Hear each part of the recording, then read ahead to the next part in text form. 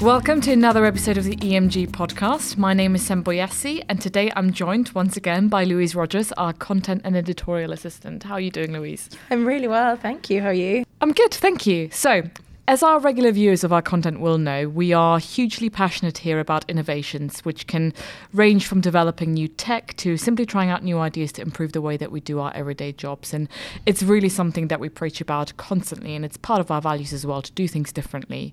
And naturally, we keep a very close eye on innovations that is taking place in the life sciences industry as well.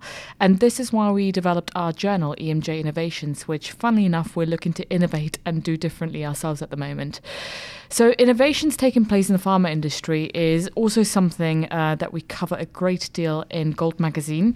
And this brings me to today's topic, the growth and future of gene and cell therapy, a unique form of treatment that could transform patient care in the future.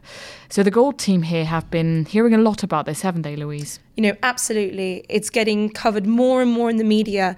And it was actually the topic of discussion at a few of the sessions at the recent pharma event in Barcelona, which I attended. It appears we're on the cusp of something really exciting here, with a number of these therapies close to becoming available for patients. But currently there's not a massive amount approved and marketed around the world. I think the kind of main examples that come to my head and that are available are Yescarta by Gilead Sciences and Chimera by Novartis. But, you know, there's a lot currently in development.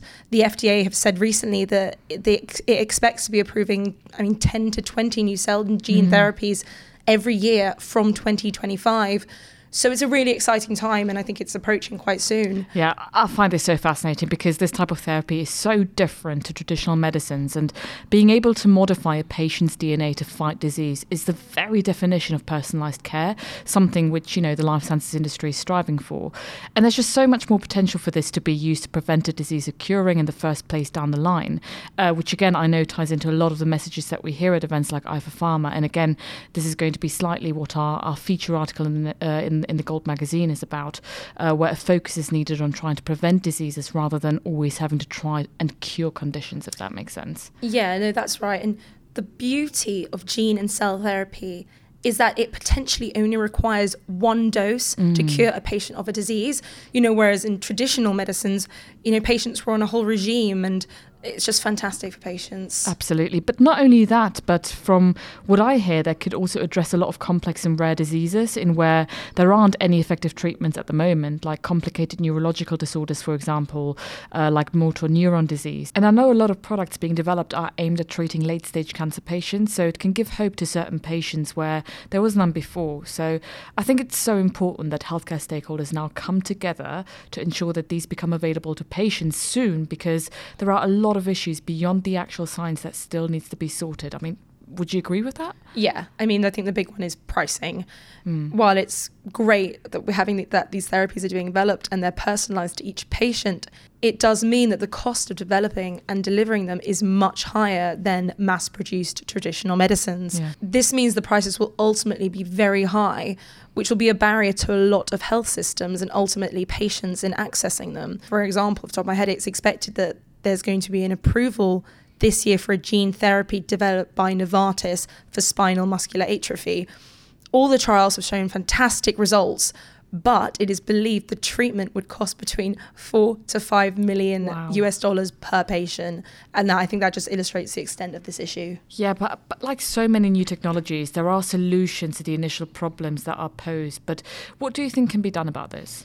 Well, I think the industry have pretty much recognise the need to move forward to a more outcomes-based payment model for these forms of therapy. Now, this requires pharma working together with all stakeholders, including doctors and regulatory agencies, to come up with a whole new approach to pricing. For example, reimbursement decisions are currently often only based on long-term outcome data.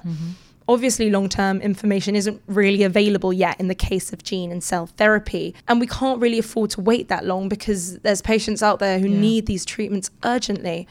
So a whole rethink is required about the way this is done.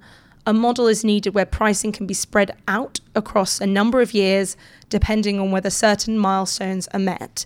And I think this requires a much greater emphasis on real-world evidence. So pharma need to work with other stakeholders on using this as well. I mean, it is so frustrating though, isn't it? Because the science is pretty much there. It's just getting those products to the patient that is the biggest issue now. And I know, one of the opening keynotes that you went to at pharma was from Emanuele Ozzuni, who is the head of Europe Cell and Gene Therapy at Novartis Oncology.